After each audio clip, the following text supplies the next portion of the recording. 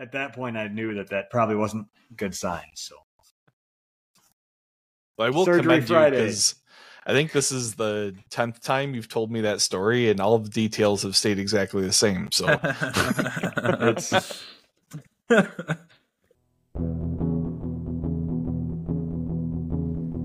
podcast about bourbon and the ones who drink it. This is Bourbon Matters.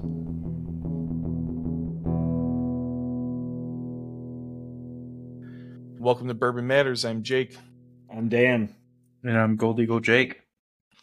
Tonight we're going to talk about the competition in Kentucky, where things are heating up, obviously, with the bourbon boom, and lots of, I'd say, like, brand new distilleries have been popping up over the past, 10 or 15 years, and we figured it'd be a cool topic to talk about those, and then also how they have to compete in Kentucky against historic brands like Jim Beam, Buffalo Trace, Heaven Hill, and the Brown Foreman portfolio and others. Anyone else? The big shocked dogs. He said Heaven Hill third, Heaven not Hill. first. Mm-hmm. I didn't say feel it like first. I know. You said it third, not Oh, first. Is Four like your Roses. sly way of not trying to. Say Well, you it. could just say the big six, but yeah, he had to say Yeah. Buffalo Trace and Heaven Hill, but it's Yeah. all right. Hey, I don't talk Buffalo Trace up that much. Dan does. No, you don't. But before we get started, I feel like I owe the fans this. I'm going to Oh, do yeah, a quick malted review of the malted rye that I ordered Nice. in the middle of the last episode. Literally so in the this middle is the of the Basil episode. Hayden. Yeah. This is the Basil Hayden malted rye. And it's 80 the proof, nose is right? really It's got good. some. It's Yeah, got it's some 80 nice proof. color. It looks like it has some nice color.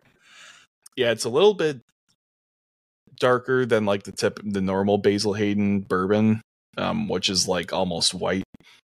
Mhm. White as a label. Nose is pretty nice. It is Very- more than half water. It's true. Very rye. Very rye profile on the nose. And this is a big review because it's coming from a malted rye fan, a big malted rye fan. It's not Heaven Hill. That's his review. It's not Heaven Hill. It's not bad. It's noticeably 80 proof. As is all Basil Hayden. The finish is actually much better than everything else. The rye notes come through on the finish pretty nicely, and you do get a little bit of sweetness along with the more florally kind of end of the rye spectrum. So it's That's pretty what good. I thought about the Smoke Wagon malted rye. I got a ton of floral notes that I did not expect in a malted rye. Yeah, I'm a big fan of that one. That one's excellent. The Basil Hayden malted rye is not bad. If you're into low proof stuff, this is a good option. Or if maybe you just want to get into rye, this is a decent option. Yeah, I was going to say probably a good intro to rye, being that it's only 80 proof and malted. Gives it some extra sweetness. Yeah, and the flavors are a little damped down, so it's not as in your face as a barrel proof rye or something like that would be. All right, How would you enough about compare that to? Recently you're really talking up the Jack Daniels. the rye. Jack is way better. It's way better. Okay. Yeah. All right. The Jack Jack bonded rye. the Jack is really good. Yeah. I'll But second that all day. That bonded rye from Jack is a Jack bye. officially announced that they're releasing a single malt, which was didn't part they have of that the triple mash? it was part of the triple match, and it was also a special release. Double barrel single malt, I think. Yeah, we kind of knew the single malt was coming because in the triple mash is a blend of single malt rye whiskey and bourbon, and that was the first time that they've released publicly any single malt distillation. So Yep. they kind of hinted that they're going to have a single malt coming. And then they did do the double barrel single malt release as like a limited edition for last year. So it's cool to see them have like an everyday single malt offering. Yeah, so that'll be cool to try out soon. Right. Well, let's jump into the real topic. Kentucky. Yeah. So like Dan, you have a list of some examples of the types of distilleries that we're talking about.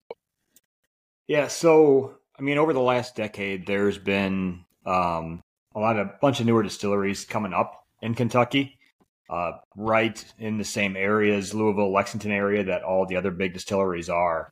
Some of obviously one of the biggest ones is Bardstown, who not only does their own stuff but does a ton of contracting and just doubled their production. Castle and Key, which has been around for a while or a few years. What would you say there? Yeah, my big fan. Your favorite distillery down there? My favorite distillery to go to if you're down there. I don't like to buy things from there, but I like to go to there. You like to go there and buy lunch? Yeah, we didn't even eat lunch. I just got hammered there. Speaking of distilleries that Dan loves in Kentucky, that's newer. James Pepper Distilling is new. You'll have stuff like Rabbit Hole is pretty new, with some of their stuff only being out for 5 or 6 years. Other things like they've been getting all their stuff contracted or sourced, but Blue Run's building their distillery down in the area. There's just a bunch of new distilleries coming up. Now, obviously, there's a lot of whiskey being sold. And obviously, everyone, when they think of bourbon or whiskey, they're usually thinking Kentucky. And there's just more and more distilleries popping up, and that have popped up in the recent past here. I mean, there's a lot. Foothold. Yeah, that's just a few. Just in like the last 5 years, 10 years, obviously there's a lot of new distilleries in Kentucky. So I think we're going to mostly focus on how does a new distillery come about in Kentucky, in the heart of the bourbon country, the bourbon world, and stand out and make a name for themselves. Like, how do they compete against a Heaven Hill or a Buffalo Trace or a Maker's Mark? Yeah. Someone that's been established for many, many years. The first way that you're seeing more and more of how places can stand out is getting away from what you normally think of when you go to a distillery. Very old style, very old practices, very old things. When you see things like Bardstown, when you see the sketches for the new Blue Run, Rabbit Hole, some of these places are going way more modern. Style. A lot of stuff is fully automated. Facilities are more architectural pieces than they are functional. I mean, they're functional and architectural, but the old distilleries are pretty boxy with big old rick houses, where these are curved designs and more pleasing to the eye and looking more like the buildings that would go up in the out in California versus what you would see in Louisville. They're almost like Silicon Valley tech looking. Yeah, type looks like of, more like an buildings. Apple or a Meta location than it looks like they're making whiskey there. Yeah. So basically, if you build it, they will come. Type of distilleries. Like, I'm just saying. Like, one example is like if you build a shiny, nice, great looking, cool featured distillery, people are going to come check it out. So that's one way to get people to come and support your distillery in Kentucky, is if you come out with kind of like a new flashy way of doing things, which I don't think there's anything wrong with that, because a lot of these big distilleries that do have established brands, they are kind of stuck in their ways when it comes to tours and visiting. A lot of them still don't have bars or restaurants on site. The only way to taste whiskey is to do the tour and then get your little 1/4 ounce sample of, 2 or 3 whiskeys. So I think like building a really cool place like Bardstown Bourbon Company or Blue Run is definitely a good way to slide yourself right into being an established Kentucky, or I should say well-respected Kentucky brand. Yeah. And like I don't remember who said it when we were down there last year, but somebody called Bardstown like the millennial paradise because it's like super clean and like like Dan said, kind of like high tech.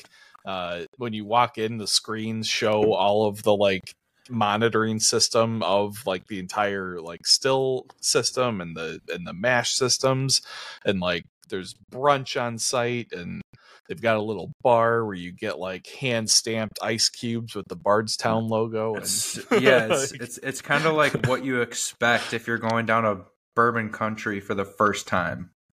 Yeah, like you kind of expect this whole glamorous experience with all these bells and whistles, and if you were to go down there 5 years ago, you'd kind of be in for a big shock. Yeah, Jake, I don't know who said that, but 1,000% it was Adam. It probably was. Yeah, but I mean, like a lot of these newer places are leaning into that. Making less of a distillery and more of like a campus, including things like restaurants and like big tasting bars or tasting rooms, having other like attractions at the site. Like Castle and Key does a good job of kind of maintaining the grounds of the old Taylor distillery and really like making it a destination because of, one, the history, and two, it's just like gorgeous there. And like even I'd say there's a few of the older distilleries that are starting to evolve a little bit too. Like I think Makers is in the middle of like a huge renovation and add-on. Yeah, I want to say there's one or two other big ones that are kind of focusing on that. I mean, too. So they all kind of are. Like Jim Beam, when I first went down 4 years ago, they had like a tiny little pop-up barbecue restaurant, which was like a Dairy Queen, like go up to the window and order type of thing. And that was like the first and only place down in Kentucky that had somewhere where you could actually go and order food, and they didn't even serve drinks. It was just like a little pop-up, like food truck almost type of thing. The only way to get a drink was to do the tour, and then you get your 3 tokens. You get little 3 half-ounce or quarter-ounce samples. Like a lot of these places are still very stingy on how much they can serve you, which goes back to like the laws of liquor in Kentucky, which are pretty old school still. But I just kind of bring that up to because there's a lot of people that are still going down there for the first time, and you kind of expect like a Bardstown Bourbon Company type of vibe at every place, like a big, nice restaurant with all these fancy cocktails and fancy pours, but that's really not what you get. So if you're not an established distillery where people want to go to just because they love your brand and they love your story, you need to do something else to stand out. Now, Castle and Key is like a cool one-off unique example because they have the story, they have the history, and you go there kind of for that, but you also go there kind of because they're doing the new into bourbon thing where they're kind of revamping and making it a little more modern, while also piecing in all those historic factors with the grounds and preservation.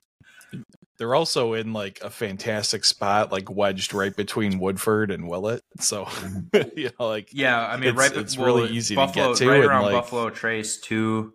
And kind of like if you're going out to Lexington area at all or Frankfurt area, it's a must stop at Castle and Key. So they are in like a very good little spot for visitors, and we can't deny that it's probably the most gorgeous grounds.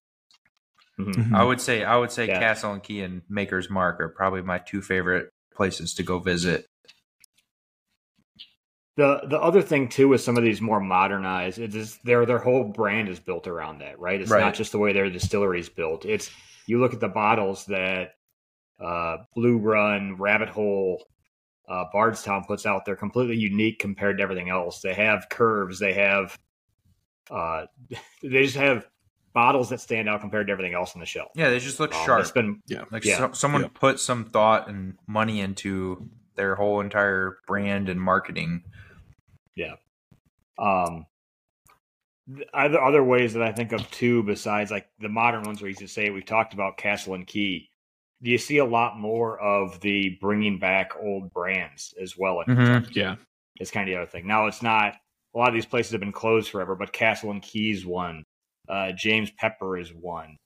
That it's their old classic names that have really old DSP numbers, or really low DSP numbers, and it's bringing back something classic from a long time ago. Then the vintageness of it, and it's funny because, like, we think of the one way is modernizing, the other way is bringing back stuff that's really old. And when you go to those distilleries, stuff there is really old. Yes, which isn't shocking, but it's building on that legacy or revitalizing that old legacy is another thing that you've seen quite a bit of lately, and just the nostalgia aspect of it brings you. Yeah, I think that's definitely a big factor. And like a lot of those brands,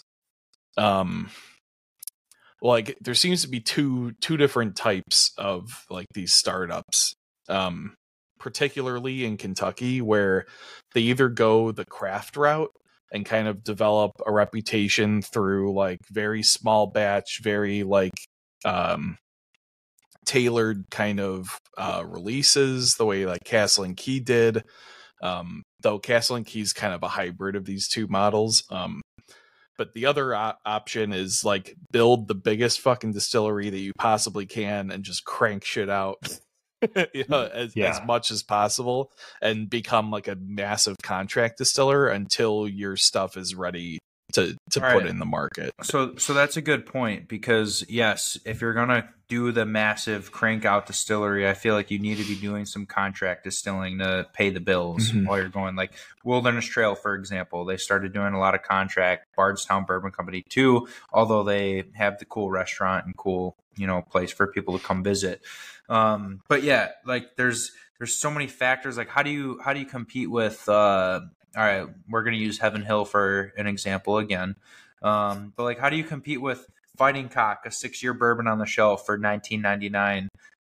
Evan Williams bottled and bond, a bonded bourbon for $20. How do you compete with that? You need something that's going to get people excited about your distillery and brand. And it's probably not just going to be bourbon, unless you hit a complete home run and have one really amazing, somehow like, pull the right number out of a hat type of bourbon.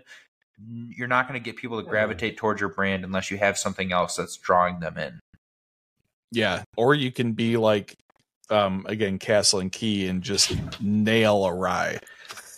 Rye or gin too. Like they make really good gin before they even had whiskey ready. People, which was a bold move because you don't see a lot of Kentucky distilleries leading their way with clear spirits. But they nailed their gin recipes to get. I mean, I had plenty of bourbon people coming at me like wanting Castle and Key bourbon and rye before it was even talked about, only because they went there and had some gin. I hope you killed that fly. I got him. He's been bothering me for like the last 5 minutes, and he is gone. Jeez. Because that was intense. But yeah, so like they built up their name through clear, or they created a following through clear spirits, and they didn't even need to because they already had the story, they already had the grounds.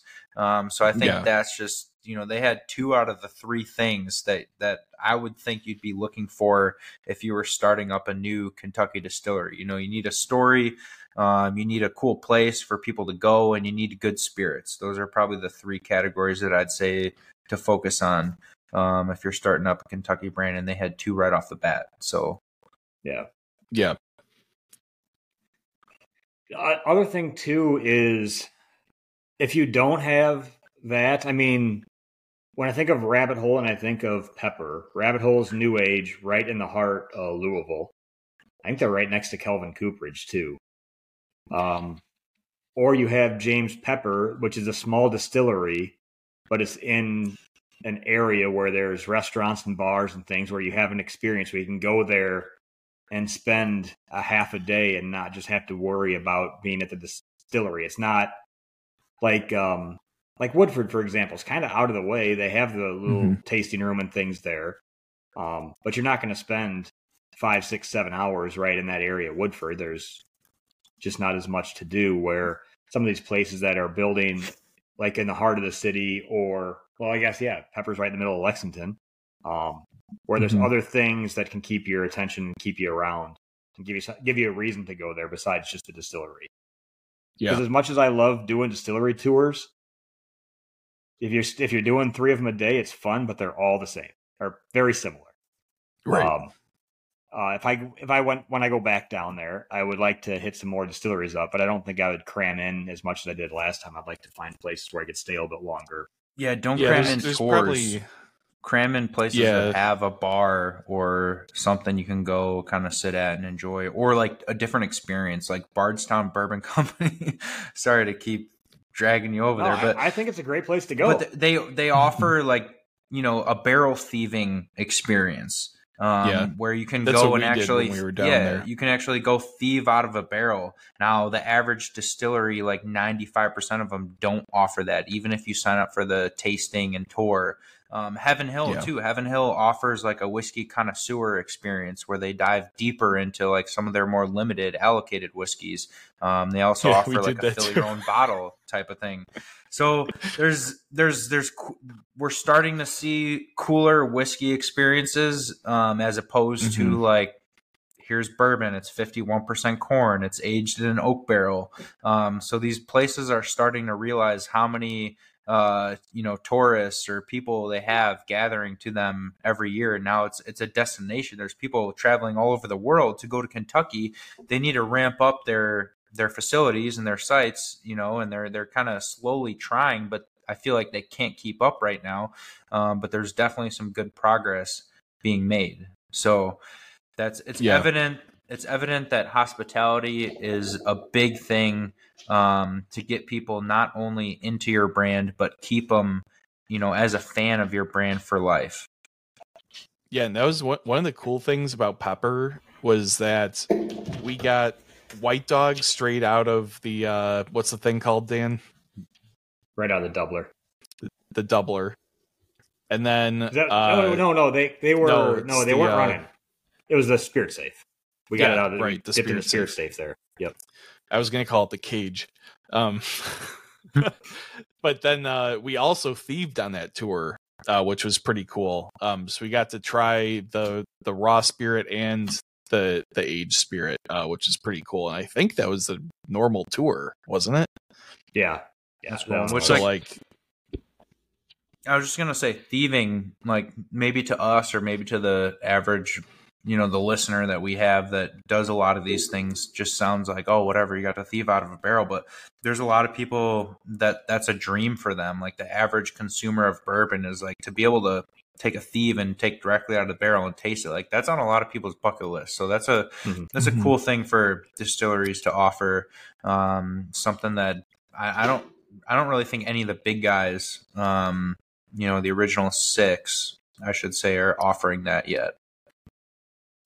Even though they probably have enough stock to offer it, but they definitely do, yeah. Yeah. But it's just, yeah. Yeah, and I do like the places down there that are offering different levels of tours, because I know Bardstown has like 3 different levels. Because there's their standard tour, there's the thieving tour, there's the tour where you get to fill your own bottle and you drink in the bar in that rick house or something. Yeah. And it's nice. And if you are going down and doing a bunch of tours down there, I recommend. We just had a company take care of everything for us. They did a good job of mixing it up, but don't book just the cheap tour on every single one, because otherwise it will be the exact same. Play around a little bit, find something. Yeah, to Jake's point, like once you do a couple tours, like they are all pretty much the same. Like going to, like, the only ones I'd recommend tours on are like really historic places, or places where you can get like an elevated tour where you get to try things that you normally would not be able to try. Yeah, I would recommend, like, if you're hitting one area and there's 5 distilleries around that area, sign up for a tour at one of them and then just go and hit the gift shops, check out the grounds, walk around. Because there's there's a lot compacted into one area now, in several different parts of Kentucky. But yeah, doing tours at every place can get very repetitive. Yeah. But yeah, I guess that's another way that some of the smaller places in Kentucky that we haven't talked about or don't know too much about, it'd be interesting to see what their tours are. So are they? Go ahead. No, I was just going to bring up one example. I went to Nulu, which is in downtown Louisville, and oddly enough, most of their stuff is MGP. So they're not even really distilling; they're just sourcing for everything, and it's not even Kentucky stuff; it's out of state, and they're kind of specializing on like different finishes. So when you go to Nulu, I remember on our way there, our rep was like, "Yeah, I got you on the tour," and I'm just thinking to myself, like, "Oh God, like not another tour. Like that's the last thing I want to do with my time down here in Kentucky." I go down 4 or 5 times a year, so at this point, like a tour is just banging my head against a wall. But their tour was actually something a little different. So they talked about like prohibition and how whiskey kind of came about and survived through prohibition. So that was, I thought, just something super unique, super different, like never had a tour that kind of focused on that side of things. Mostly it's just like, how we put it through the still and all of our basic whiskey terms. Mm-hmm. Yeah. And a couple of the regular patrons at the master classes told me that they actually took the cocktail class at Nulu and said it was absolutely amazing.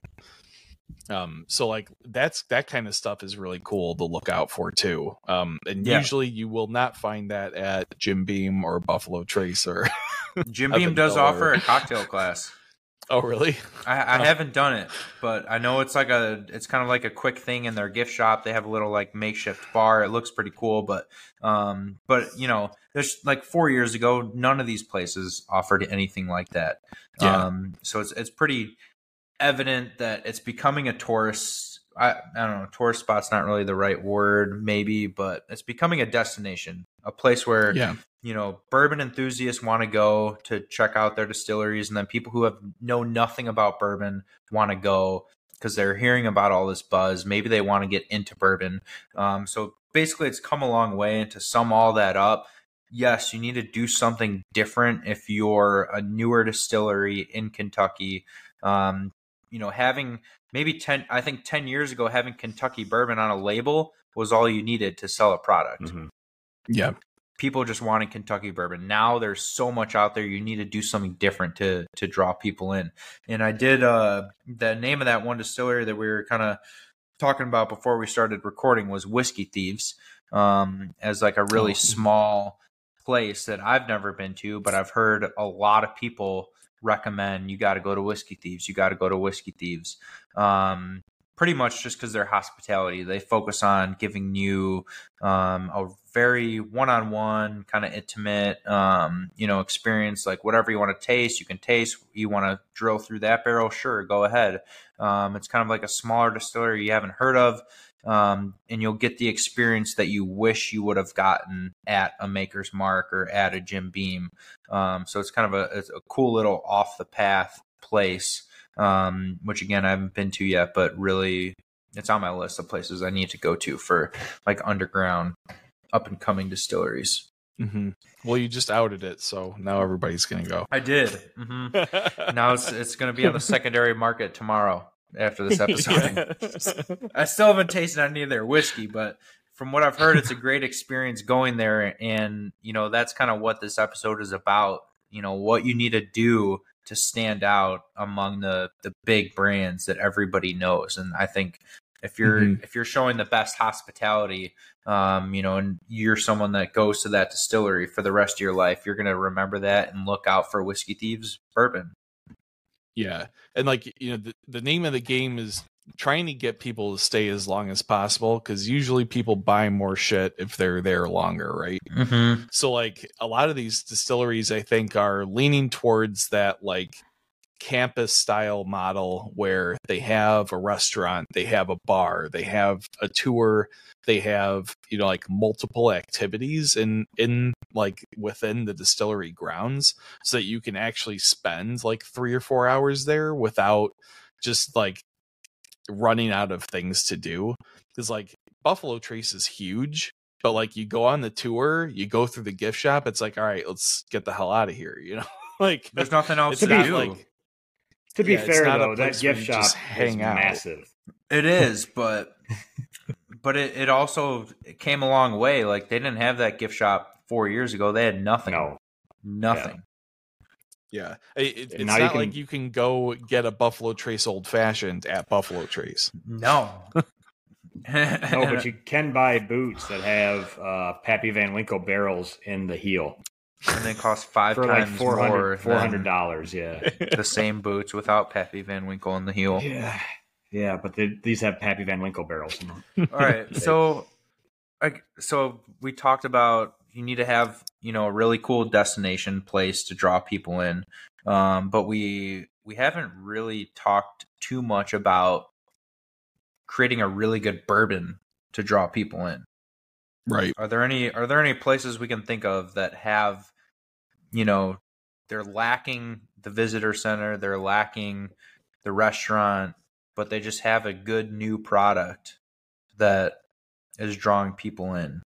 So I don't know. That's kind of the reason why Bardstown has to have all that stuff, because they suck otherwise. That's not true. It's not true, Dan. I mean, don't get me wrong. The Fusion series isn't Pappy Van Winkle, but I think they do a pretty good job of blending bourbon, and they've done a pretty good job of kind of shifting the average consumer's connotation on blended bourbon. Yeah. I mean, started putting out. They contract so much stuff that's excellent. So that's just, you're wrong, Dan. But I haven't been there yet. I really want to go, but New Riff has excellent stuff. I don't know what their great example campus actually looks like, though. They're, I'm pretty sure they have a restaurant, but I know it's nothing. It's not like a Hard Truth where it's like a destination, right. Adult Disney World type of place to go to. Yeah. But I mean, that would be a pretty good example, because they didn't do, the clear spirits. They just stuck strictly to whiskey. And they waited until their stuff was 4 years old. And then turns out their 4-year-old stuff was pretty good. So I think that's a great example of a newer distillery that has built a brand off of just the whiskey alone. And obviously the bottles look cool too. I think that has a little something to do with it. The matte black bottles, that's a nice touch, but I would say that's a pretty good example right there. I mean, Blue Run is a semi example because they're not actually distilling anything, but they're contract distilling at Castle and Key and Bardstown, and probably somewhere else, I would imagine. But I believe their bourbon comes from Castle and Key, and their ryes come from Bardstown. I'm fairly certain that that's correct. See, I'm talking more like a New Riff, someone that really started up from the ground. And yeah, I mean, I don't know of anybody else besides maybe like some smaller craft kind of places that would fit that description of like started from nothing, are much more whiskey centric than experience centric, I guess. Mm-hmm. So I guess my point Jake's thinking of one. Yeah, Jake. I am thinking, like, I have a couple things in mind. Like, I guess, I don't know if we're talking about like blenders in here too. Like, I would throw Barrel Craft in there. I mean, they're kind of like a home run story out of nowhere. Like, they were nothing and just hit it, right off the gate. But I mean, I guess my point is more so Like you need something more than a good whiskey to bring people in. Like there's just so much out there now. There's so many Kentucky distilleries. You know, to get people excited about your brand, you need something a bit more than a good bourbon and good marketing. Like you need something to draw people to you. Right. Because like if you have a really good whiskey, you can just go to the store and get it. To get people to actually show up like to your facility, you need something a little bit more. Showing up is you know a big part of it, because you're not just going to go buy a new 4-year Kentucky bourbon just because it's Kentucky now. You need you need a story behind the distillery. You need some kind of influence that is telling you, oh, I went to this place, they had the best old fashioned, they had the coolest bar set up, the best restaurant, amazing hospitality, great tour, something that kind of stands yourself out from the next guy. So like if I was starting a Kentucky distillery from scratch, my biggest focus is going to be, what's the one thing that we're going to, people are going to walk away from here and be like, wow, I've never experienced this at any other distillery. And so like cocktail this brand bar. Yeah, whatever it can be. This brand is going to be with me for the rest of my life. I'm never going to forget about this experience because it's just something different. That was one of the things about Pepper that we were like blown away by, was they had one of the best old fashions I've ever had in my life. Well, they should. I mean, that's the whole story. Is James Pepper is kind of what brought the old fashioned to New York, and see, that's a great story, and that's a new distillery that kind of just ran with a piece of history, and props on them on focusing on what they need to focus on. Well, I mean, they found the original still designs from the early 1900s and had Vendome rebuild that still from scratch. So it was, I mean, they got a lot of history there, and that was one of the cool things with their tour, was going through all the history, because it's all the big names from the bourbon. It's literally the catalog of who's who in early bourbon. Yeah. All just like, it's kind of like Forrest Gump, but bourbon. Yeah. Or Pepper just meets every famous bourbon tycoon throughout his life. Gets a loan from Taylor, goes defunct on his loan from Taylor. Taylor gives it to what becomes Woodford. He has to start over. It's just interesting. But no, I mean, we've talked about it. We're still in the bourbon boom. So you're still seeing a lot of these things pop up. But yeah, it's hard, especially in Kentucky, to stand out, because there is so much in Kentucky. And the problem with the Big Six is they've been able to set the narrative for decades and decades and decades. And they have the inventory to put stuff out at a ridiculous price, where if you're a startup distillery, there's no way you can compete with. No. But I'm sure there's still going to be more, and I'm sure that we've left some things out that some people are probably pulling their hair out that we didn't discuss. I feel like we covered a good ground, but I do know when we stop this recording, I'm going to think of something. Yeah. It always happens. And what I say to those people that are screaming at us right now, start your own podcast. Yeah, right? We appreciate you. Yeah, you're one of the few people that listen to us talk every week while we drink whiskey. So we appreciate you. Don't start your own. Just keep listening. I know Jake is going to want to talk about Peerless. Ooh, that's a good one to bring up. That's actually a really good one to bring up. They're not incredibly old. They're started in the 2000s at some point, right? I think late 2000s. I think they've only been around for I think a little like 2012 or 13, but they're definitely one of the newer people. Yeah, and a great example, because all right, here we go, because they have a really good whiskey. they have a good product. They have a really cool facility. It's not where it needs to be in terms of, they don't have a restaurant. It's in Louisville, but it's not on like a really poppin', like you wouldn't just stumble across it. You need to kind of look it up and be able to get there. And they just put in like a little tasting bar where they do like little flights after tours and whatnot. But they're I think a great example of a distillery that kind of built their name off of their whiskey as a newer distillery. Like, they a year or two ago didn't have anywhere to go taste whiskey at their facility. And so I think thank you for bringing that up. That's a perfect example of a distillery that has a good name on their whiskey. Now, some people will argue that their stuff is very expensive and overpriced for a young new distillery. Go ahead, throw it out there. I'm not a Peerless fanboy. I'm not going to shoot you down immediately. I think their whiskey is very good. Yes, it is pretty expensive. But yeah, what do you think, Dan? I've talked about it before. I think it's fine. I think it's a $40 or $50 whiskey that sells for $90. I think their single barrels are where it's at. Yeah, so it's $120 bottle that should sell for $50.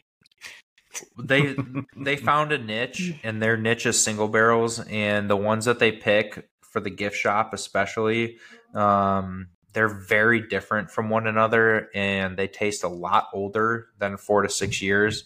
Still, it's a little pricey. I get it. It's very pricey for a 4 to 6 year whiskey. But the quality's there, and that's a distillery I would keep a very close eye on over the next decade, because they very well could turn into like the next Willet, where people are just freaking out over these 7, 8, and 9 year single barrels once they come to age. Yeah. Do they age on site, or do they truck out? They do. They somewhere? They have like one rick house right on site at the distillery, and they have a couple more just a few miles away. Okay. Yeah, they'll probably start. My guess would be that they're probably going to start working towards some kind of like more reasonably priced product in the future as they keep ramping up, their output. I would hope. I would hope, they'd come out with some kind of just 90 proof regular offering, but their thing is too, they're kind of like a barrel where they're just like everything is batches and cask strength. But we recently found out Barrel's coming out with a 90 or 100 proof offering. So I guess the possibilities are endless. Yep. They filled their first barrel in 2015. Peerless? Oh yeah. I thought it was a little more recent, but I think that's a prime example of a new distillery that made success by having a good quality product. Dan might not agree with it, but they're not. I didn't say their product is bad. I said it's good, but it's overpriced. But they're selling out of all these releases they do at the distillery. Their marketing and branding is on point, and they have good whiskey. It's not bad whiskey. People are obviously willing to pay a premium to get their whiskey, so they're doing something right. And it's not a destination. It's not a cool restaurant or facility to come check out. People are going there because their whiskey is good.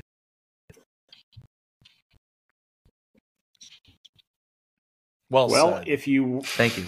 Yeah, I think if you we all recommend going down to Kentucky if you're a whiskey fan and haven't gone down. It's not go to Lexington or Louisville. You're going to find a ton of distilleries in the area. Hopefully, if you are going down there, this will help guide you to some of the ones that you should be going to based off of different experiences. And continue to try out new whiskeys coming out of Kentucky. They're pretty good. Don't just stick with the original 6 or the big 6 down there. Try some new things. You can sample a lot of these things in the bar at Gold Eagle. I know for a fact because I've sampled some there. Damn, thanks for the plug, Dan. I know I was kind of leading you into that, and then I saw you were chewing food, so I thought I'd just ramble on a little bit longer just so you could get a finish on that. How's the finish on that cracker? We got 2 episodes. Not even one of the Trader Joe's ones. Jeez. No, they had a recall. That's why you haven't seen them. the famous Trader Joe's crackers had a recall. So don't eat the crackers at Gold Eagle Tastings. Don't worry, I checked all the dates, and apparently all the dates that we bought were outside of the recall. But still, we haven't had them in about a month because Trader Joe's has been out of them. So hopefully those come back soon because those rounds are amazing. But yeah, rushed home from the store to hop on this podcast, so I didn't really get to eat dinner. Grabbed a couple crackers, grabbed a couple bottles of bourbon. We're here. Sounds like dinner to me. Sounds good. It's good with me too. But yeah, goldeaglewine.com. Check us out on Facebook at Gold Eagle Wine. Gold Eagle Spirits. Check us out on Instagram at Gold Eagle Wine, and stay up to date with all new releases and events, products, and whatnot. Come check out the bar, like Dan said. Jake, where can people find us or listen to us?